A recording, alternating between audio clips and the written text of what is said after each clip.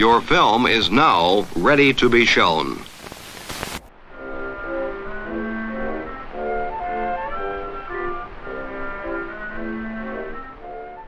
Good evening. I'm Justin Hendricks, editor of Tech Policy Press, a nonprofit media and community venture intended to provoke new ideas, debate, and discussion at the intersection of technology and democracy. After discussing with Cabinet and Caucus, after consultation with premiers from all provinces and territories, after speaking with opposition leaders, the federal government has invoked the Emergencies Act to supplement provincial and territorial capacity to address the blockades and occupations. I want to be very clear. The scope of these measures will be time-limited, geographically targeted, as well as reasonable and proportionate to the threats they are meant to address.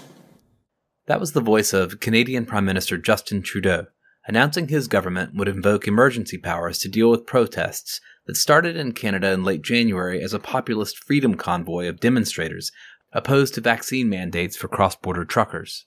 The protests have evolved over the last couple of weeks into a campaign against all coronavirus measures and against the policies of the Prime Minister. They've included encampments and blockades in Ottawa, Coutts, Alberta, and Windsor, and have drawn some far-right agitators. The offline protests are, of course, being encouraged and supported by online activity, which has reportedly included substantial foreign and inauthentic activity on social media and on fundraising platforms. Yesterday, the New York Times reported that while many of the largest donors supporting the protests are wealthy Canadians, Hack's data from the GiveSendGo crowdfunding platform suggests that nearly half of the donations on that site originated in the U.S. Reporters at the website Grid also found involvement by anonymous actors and money from Canadian donors mingling with donations from right-wing political figures in the U.S. They also found that the entity behind multiple large Facebook groups supporting the protests was an unknown person or persons who used the Facebook account of a Missouri woman who said her account on the platform had been stolen.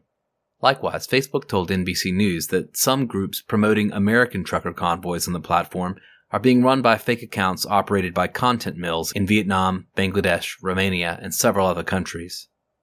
To discuss the protests and the relationship between topics like networked activism, social media manipulation, extremism, and law enforcement, as well as the potential for Canadian convoys to inspire similar actions in the U.S., where right-wing media personalities have embraced the idea, I spoke with two experts, one in Toronto and one in Boston. Hi, I'm Joan Donovan. I'm the research director and the director of the Technology and Social Change Project at the Shorenstein Center on Media, Politics, and Public Policy at the Harvard Kennedy School. Hi, everyone. I'm Amarnath Amarasingam, assistant professor in the School of Religion and cross-listed to the School of Political Studies at Queen's University in Ontario, Canada. Amarnath, what is happening today with this situation in Canada? I understand that Justin Trudeau has just invoked emergency powers. Yeah, so I mean, people are still on the ground in Ottawa as they were over the last several weeks. Yesterday, about 400 kilometers or 600 kilometers east of Ottawa in Windsor, Ontario, which is the border town with Detroit, where about $500 to $700 million of trade dollars goes through the borders with Detroit and Sarnia. They finally cleared that bridge out of protesters. First, the trucks were asked to be moved, and then once the trucks left, the people stayed, and that took another several hours to convince the people to leave. But as of this morning, the trucks are flowing again across the bridge, and so that's good. I think there was a lot of angry phone calls probably that came from the United States about that to Canadian government. And on the Ottawa side, they're still on the ground there. There's some negotiations to maybe move them to a particular quarter of Ottawa where they can remain without blocking the rest of the city and so on. The other kind of important spot is Coutts, Alberta, which is across from Montana in the U.S. They just made an arrest earlier this morning with some truck that had about 13 guns in it and some explosives. And so there was some concern about what that was about. But the protest overall, Canada-wide, is still kind of chugging along. The emergency powers just invoked about 20 minutes ago before I got on this call basically gives them a whole host of new powers to make sure that corporate accounts are frozen from these individuals. Insurance on these vehicles could be suspended if they're used. Gives them new powers to kind of treat this like a kind of terrorism financing perspective almost. And so we'll be seeing how all of this kind of actually plays out.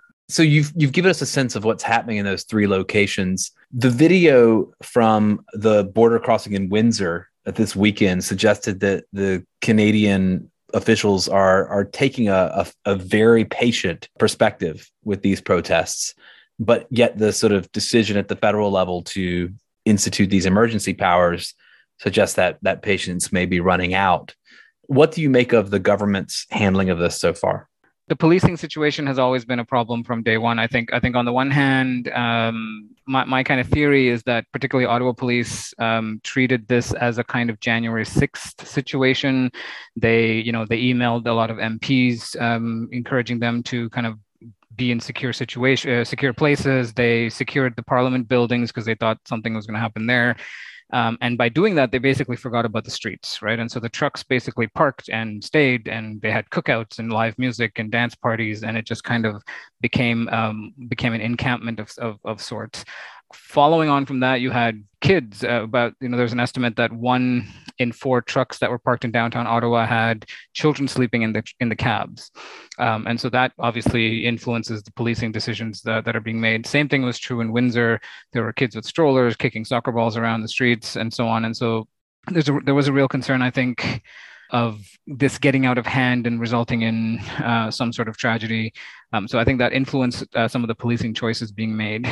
That's kind of the optimistic outlook. The pessimist of in Canada would probably say that there's a solid chunk of people in policing services across Canada who are kind of supportive of the convoy, who are kind of see eye to eye with the objectives of the convoy, or at least the grievances of the convoy. And that also influences how kind of the policing stance, the aggressiveness or the lack of aggressiveness played out on the streets as well.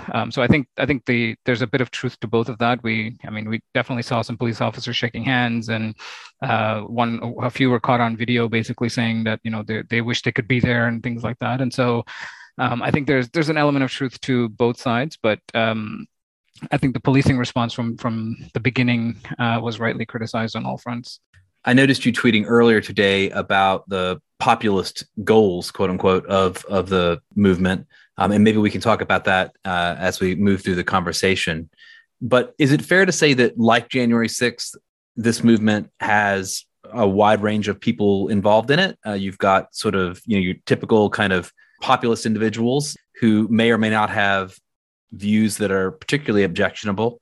And then you've got, as you say, some more militant extremists who may have different ideas. Yeah, I think the organizers of the convoy are people I would squarely put on the extremism camp. These are people who were trying to start militias across Canada, who were on Holocaust denial tours, were espousing white nationalist sentiments and things like that. So these are the people who are driving the organizing side of things as well as the fundraising side of things. And so I'm pretty comfortable saying that cohort is extremist in outlook and probably objective. What I don't want to say, which I think has led some people to say, oh, this is a neo-Nazi rally or this is a far-right rally, which I don't think is accurate. I think there is particularly 3 years into the pandemic and pandemic responses, there is a kind of exhaustion that has set in the Canadian public. There are a lot of people who've lost jobs. There's a lot of people who've had their businesses closed, who've struggled in very different ways, who are also out there, who are also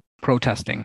The challenge for me, of course, is the old deal breaker question, right? Is that, yes, you're on the streets protesting your concerns, but once you see a Nazi flag, a Confederate flag, white nationalist sentiment, at which point do you say, hey, maybe I should go home? This is not something I want my name associated with or something to be a part of. And so that, I think, is a bit of an indictment of the rest of the people who were there, is that they saw what these guys were saying, what these guys were about, and kind of put it to the side and continued to stay there.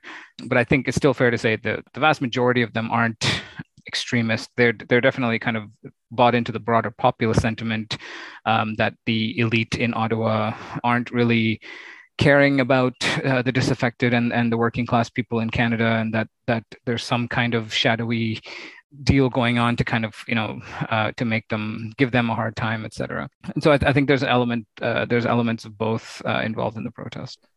Joan, I want to bring you in and also just ask you, you've been observing the relationship between what's happening in Canada with right-wing extremists in the United States, and how those dialogues and discourse are moving across the border on the internet. What's top of mind for you today? I think one of the things that we've been trying to deduce over on my research team is to what degree engagement online is being faked, in what proportion of that fake engagement is driving more clicks, likes, and shares of actual engagement, right? We have a serious problem here where there's authentic protesters with authentic grievances, very similar to what we saw with January 6th, which is that by and large, those who are airing their opinions online are not doing anything wrong. They're not doing anything illegal. Seeing all the calls for rounding them up.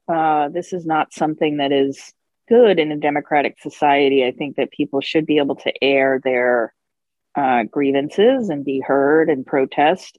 But when you look at it online, there's a lot of things going on that are essentially the tools of Facebook being used, similar to ways that we saw Stop the Seal groups growing, where there's some admin accounts that are using fake pictures, they're spamming these groups. There's some growth hacking techniques that are being employed so that these groups balloon to 600,000-700,000 people. But on top of that, one thing that I've been listening to is AM radio, because there are a few AM radio hosts that are nationally syndicated that are really calling for a major U.S. convoy that would descend on D.C. on March 5th.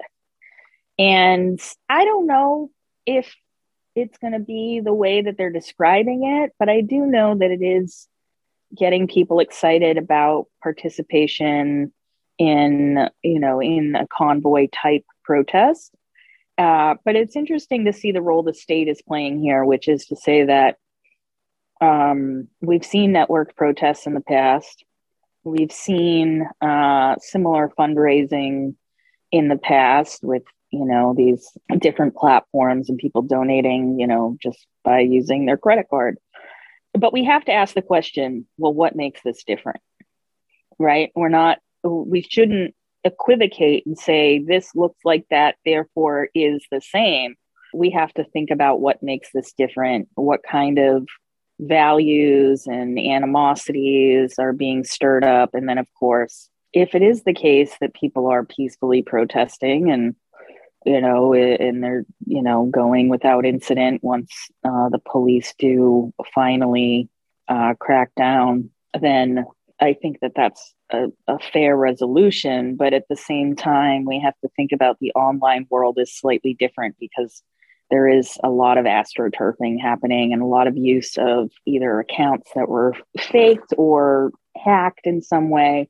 And so, unfortunately, the online world, there's no rules and not a lot of consequences, which is where we see quite a bit of the major issues. Whereas in the offline world, the consequences are very high, very dangerous, but it's really difficult to tie those two worlds together in terms of consequences, especially around inciting rhetoric. Amarnath, are you able to hear the volume of the American media's enthusiasm for these protests in Canada above the border? I mean, I've been hearing it for a while now. So, like, when Benjamin Dichter, who's one of the organizers of the convoy, went on Tucker Carlson, I immediately texted a friend of mine saying this is a bit of a game changer, right? I mean, their fundraising went through the roof, their follower accounts went through the roof. They became these minor kind of influencers and celebrities within this movement. People were walking up to them on the street, shaking their hand, and like, I saw you on Tucker, and blah blah blah. And so as soon as kind of America, I think all is was destined to see the convoy, and it's continuing to see the convoy through the lens of the American culture wars, right? And so it's not necessarily about Canada. It's about, oh, this is a populist movement. It's against mandates. Trudeau's a communist, and so it's seen through the lens of arguments already happening in the U.S. And then when Fox News gets a hold of it, particularly Hannity and particularly Tucker, it does have an impact. I mean, I remember watching Benjamin Dichter. He was giddy with excitement to even talk to Tucker, right? Like I think the influence of some of these guys on these movements is huge. And once they get that stamp of approval from kind of Fox News or Rebel News, which is kind of our equivalent here, not as huge, but still influential, that it creates a new network of individuals who are nouveau influencers, right? They go from fringe people that nobody cares about to all of a sudden having 300,000 followers on Facebook and people walking up to them on the street shaking their hand. And so that I think has a long-term impact, right? Is it because now you're invested, now your reputation is invested, your credibility is invested, sometimes your finances are invested in perpetuating these movements and perpetuating this kind of rhetoric and this kind of excitement. And so once you build people up like that, there's a threat of longevity that's built in that lasts much longer than if the protest ends tomorrow, for example. And Jim, we've seen that with other movements in this regard. It's kind of capacity building that comes out of it, even if the objective of the particular protest may not be met. Yeah, and I think it's, media coverage, especially national media coverage, mobilizes a lot of people. Media mobilizes, full stop.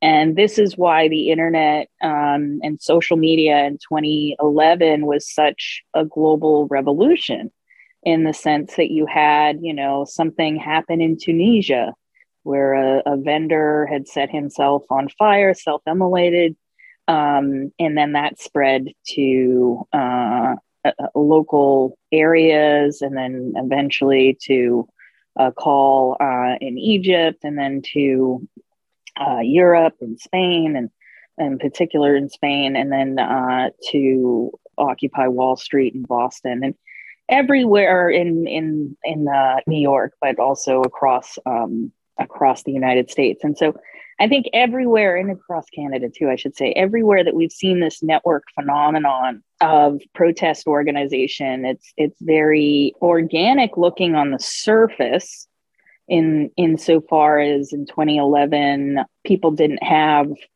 access to technologies like botnets, for instance, or many of these professional tools or advertising that would compel interest in what then were grassroots movements. And so now what we're seeing in particular is that if something does become national media, we do see that quick bounce of interest. People do flock to those Facebook pages. They flock to the YouTube videos, and it does bring people out of their homes and into the streets if they're close enough to become part of that. And we've seen it happen time and time again, years and years on end. The issue here, though, I think, is the way in which the protesters' messages are getting muddled as national media in the US picks it up. Amarath is correct in pointing out that it becomes less and less about Canada.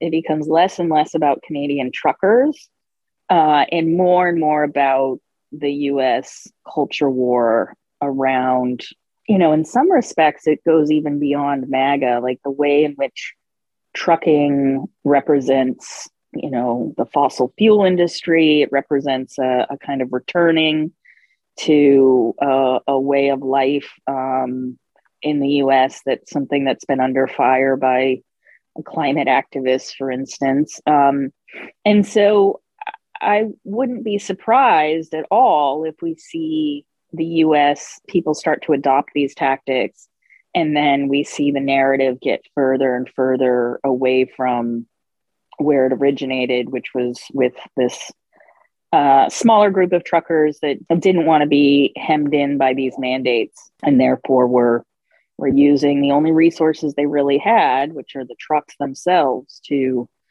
create an uproar. And in the US, I think you're going to see a panoply of different tactics and blockades, but also you're going to see that loss of the message in short order. I mean, what Joan's saying is spot on in the sense of there's always been, I mean, built into these populist movements, there's always a romanticism around these producers, right? People who are like driving, really, truly driving the economy, the truck drivers, the coal miners, and all these the kind of working class community who are the true Americans and the true Canadians. And there's always this kind of romanticism around them, and especially when they're angry about something. And so it was kind of inevitable for both of these narratives, particularly in the US and Canada, to kind of mesh seamlessly. It will be interesting to see how it plays out in the US if it ever gets off the ground properly in terms of the kind of narratives that they use, especially since, as far as I understand it, there aren't really any federal mandates in the US. And so this anti-mandate rhetoric, I'm not sure how that all fits together. Have the platforms learned any lessons? I mean, we just had, of course, Stop the Steal in the US. We just had this phenomenon here. Do you think they've learned any lessons at all in the last year or 2 years or even 5 years? And what would you ask them to do today? Listen, we've been there. They know. What's interesting is, as these things flare up and we have the evidence from the whistleblower papers suggesting that Facebook was putting their thumb on the scales here and there to make sure that certain content did circulate and other content didn't, and particularly thumb on the scales for content that doesn't circulate. I think broadly conceived, we actually have to think about these platforms differently than they would want us to think about them. These are enablers, right? The platforms themselves create the conditions under which information can travel at that scale, for better and worse, right?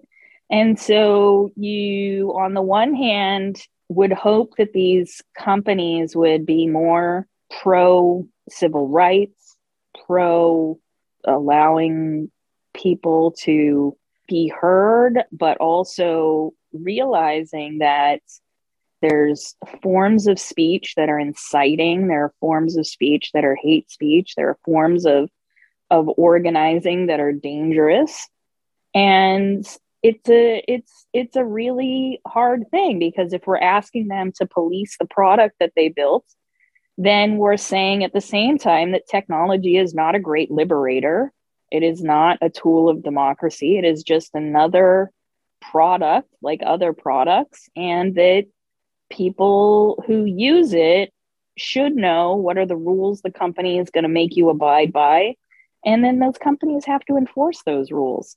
However, I think these platforms have gotten themselves so wrapped up in the language, in the marketing of free speech, and the marketing of their potential to be serving of democratic discourse, that they really misunderstand that we only get to these positions where extremists are using these tools to plot an insurrection because the technology allows it and the technology supports it. And so I don't think that these companies have learned their lesson. I also think they're way out of scale with their capacity to do good moderation and fair moderation as well. And so I don't know. I don't work for Facebook. I don't work for Twitter. I don't work for YouTube. But if I did work there, I would say, figure out who the community is that you want to serve and support, and get more specific about what kinds of content you think are good and representative of your product, and focus on that, cultivate it, develop it. We've seen similar things happen on other platforms where you just don't get the same scale and volume of misinformation floating around because the community is different, the moderation tools are different, and the investment up front in making sure that you serve a smaller audience is built into the business model. But right now, I don't think that platforms that aspire to be everything to anyone are really going to survive this next iteration of misinformation and information warfare. I mean, I think the alternative platforms, I agree with everything Joan said. And then the alternative platforms are also quite tricky here because, I mean, a lot of the chatter is actually not on the mainstream platforms, right? It's primarily on platforms like Telegram, where I mean, Telegram never comes to the table of any of these meetings to talk about their own problems. And there's a lot of foreign conversation. There's people from Brazil posting, Australia posting, the UK posting, and those and you can see like once in a while there will be people kind of slowly nudging towards violence, towards standing your ground, and and kind of pushing people into more extreme stances. And so that's an entirely separate problem that also exists, and it's the same camp as Gab and Parler and other things that we've dealt with. I think for Facebook, I mean, I was quite surprised. I mean, we've talked about this before, Justin, is how easily sometimes they take down certain social movements. The Sheikh Jarrah hashtags were taken down. A lot of Tamil activism was taken down. But Pat King, who's the organizer, a white nationalist organizer of the convoy, was taken down, I think, just yesterday, right? And so he was allowed to push all kinds of content, build up his following to something like 280,000 page likes, and it was only quite recently, well into the convoy, that I guess he tripped some wire and decided, and they took him down. And so a lot of these guys do thrive on these platforms untouched, I think. And then if I'm to be charitable, I would say Facebook has a really hard time with what to do with movements like this, and they've always had a bit of a hard time. And MAGA was a good example of this too, is where that line between extremism, misinformation, and free speech actually falls. It's easy to make a decision like that with ISIS or Al Qaeda or openly neo-Nazi groups, but this kind of generic, anti-refugee content, anti-immigrant content, they've always kind of failed when the movement has been on that barrier. And so I think they'll continue to struggle with that. It strikes me we've seen some illiberal perspectives, even coming from the left on this movement in Canada, which has been a little bit of a surprise. And it may be slightly in response to January 6th, the sort of broad brush that folks do want to paint all of these protesters with at this stage. Do you sense that there's any problem there? Are you seeing that in Canada, or Joan, are you seeing anything like that with regard to what's happening more broadly in the U.S.? I mean, in some respects, I've been accused of it in when I have spoken up about how odorous the planning for January 6th was online, and how easy it was to see that this was going to tilt into mass violence. People are like, well, how do you support protesters and then, go out and say these people are somehow different? But if you look at the actual content, right, it is very easy to see that movements use social media to coordinate. All movements do that in the contemporary movement. All movements used, telephones or radio, right? Like, it depends on the media of the moment. But using social media to get organized isn't what the call for sanctions or penalties is about.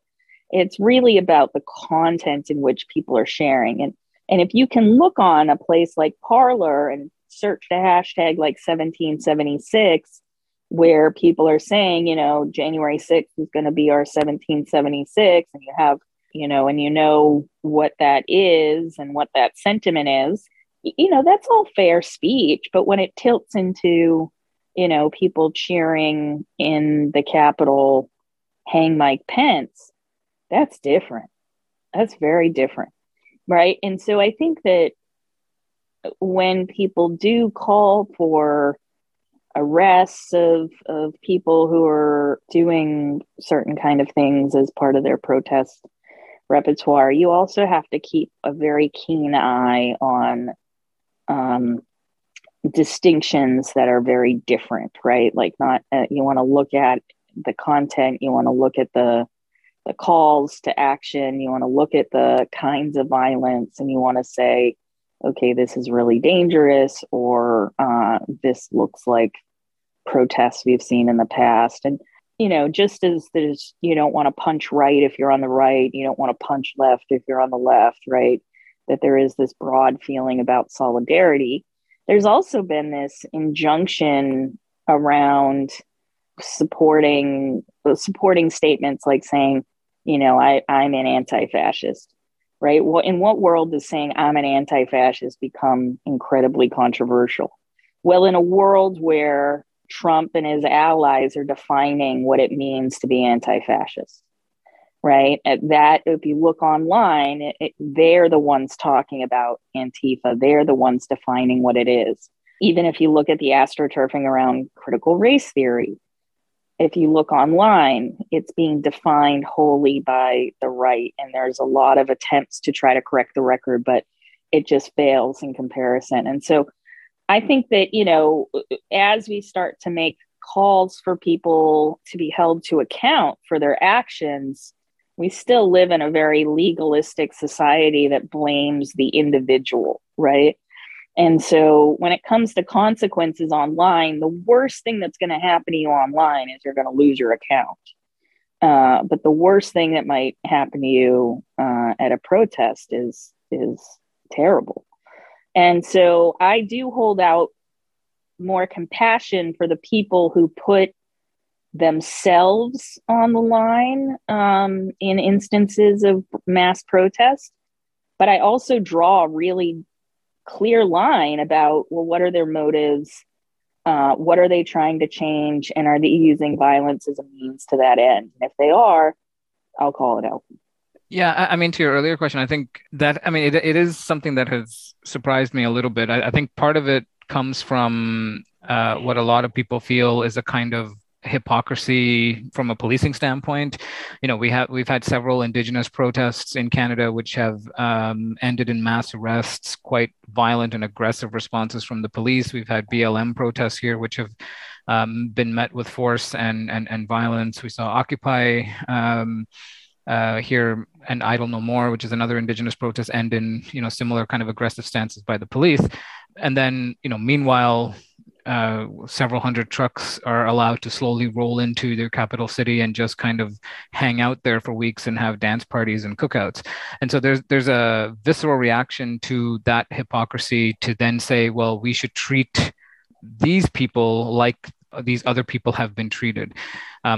Instead of saying we should not treat these people or we should treat Idle No More and BLM like we're treating the truckers, right? Which is, I think, my approach is not to expand the aggressive push of the police, not to expand the national security net, and not to expand the policing net, but to keep it limited when possible, right? And so the hypocrisy, I think, has led people in one direction, whereas I think they should actually go in the opposite direction to say, let's be consistent in how policing is actually working out here. Part of the reason for that is the way in which this protest has been painted sometimes by certain people online as this kind of neo-Nazi rally or far-right rally, which then puts the conversation into, of course you should be arresting them and bringing out the guns and all this stuff. Like, why would you let Nazis just hang out in downtown Ottawa? The problem is they're not all Nazis, and so I think a lot of the nuance and kind of the moral consistency is lost very quickly in these conversations, and it just ends up being people shouting into the void. And just a word on crackdowns too, because I think it's really important that sociologists have studied this for years and decades even. And when police violence begets more violence. And so often when you see a protest at a tipping point, it usually tips into riot or chaos when police show force first. And it's been like that since probably as long as policing has existed. But if you think about it in terms of narrative and who owns the narrative and who gets to tell those stories about protests erupt in violence. How many times have we read that headline, right? And but if you don't think about the precipitating factors in which that can occur, then we're likely to misplace the blame on protest movements who usually are being aggressed upon multiple times before there is some kind of clapback. And so I think it's important that we also think about exactly like who are at these protests, what are they trying to prove? Is that within the realm of normal political activity?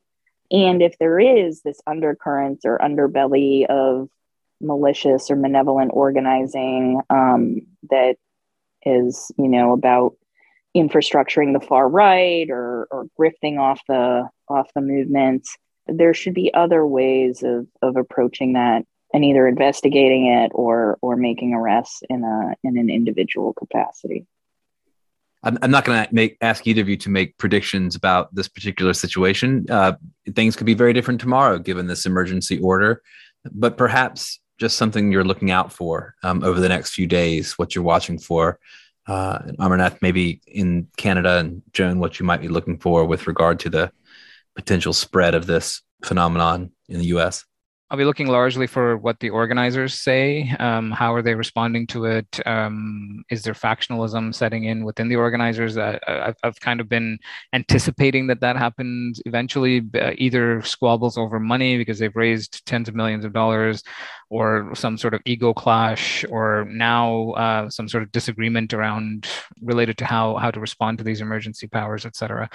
So I think that we might see some factionalism within the leadership, which could mean that a bunch of people go home, others become more radicalized and hang around that way. And so I'll be interested to see how kind of the influencer class, if I can call them that, actually responds to this emergency powers as we go forward in the next couple of days. Yeah, I think from my perspective, the U.S. right has a lot to win by promoting the meme of the convoy, by getting involved, by asking people to put a lot on the line in the US to be part of a convoy.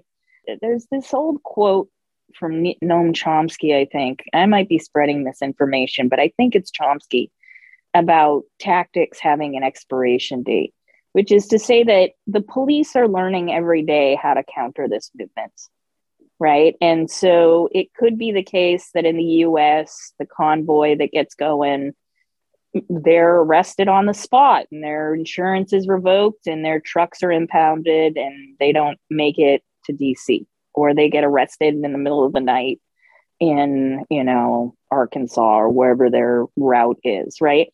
And so what you're probably going to see in the United States is a very networked but distributed police response to preventing something like this happening. But I do imagine that there will be certain pockets and sympathies of police that do believe strongly in the convoy, believe strongly in the message, and will make it a public issue that they're not going to police the convoy.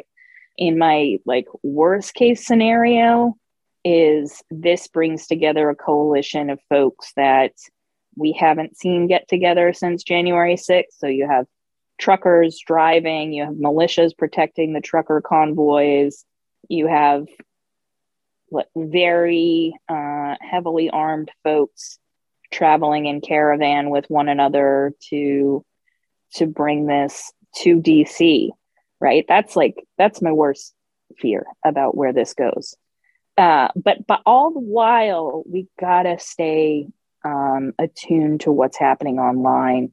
Aaron Gallagher, who's one of our data scientists on our team, has done a miraculous job identifying these networks of Vietnamese accounts. And that was confirmed by Facebook and some of the reporting recently by Ben Collins. But the degree to which these movements are not organic is something that Facebook has been struggling with since the sort of maximum overdrive of 2016.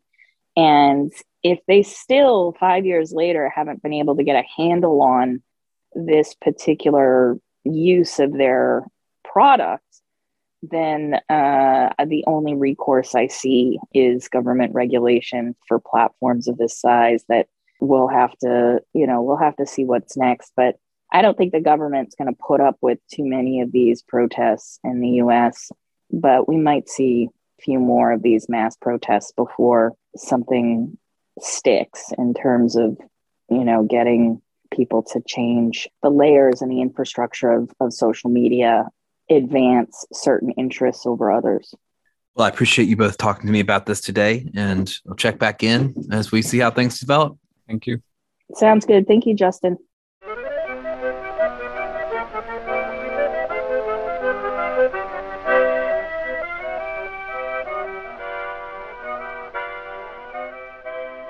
That's it for this special episode. I hope you'll send us your feedback. You can write to me at justin@techpolicy.press or find us on Twitter @techpolicypress. Thanks to my co-founder, Brian Jones. Thanks to my guests, and thank you for listening.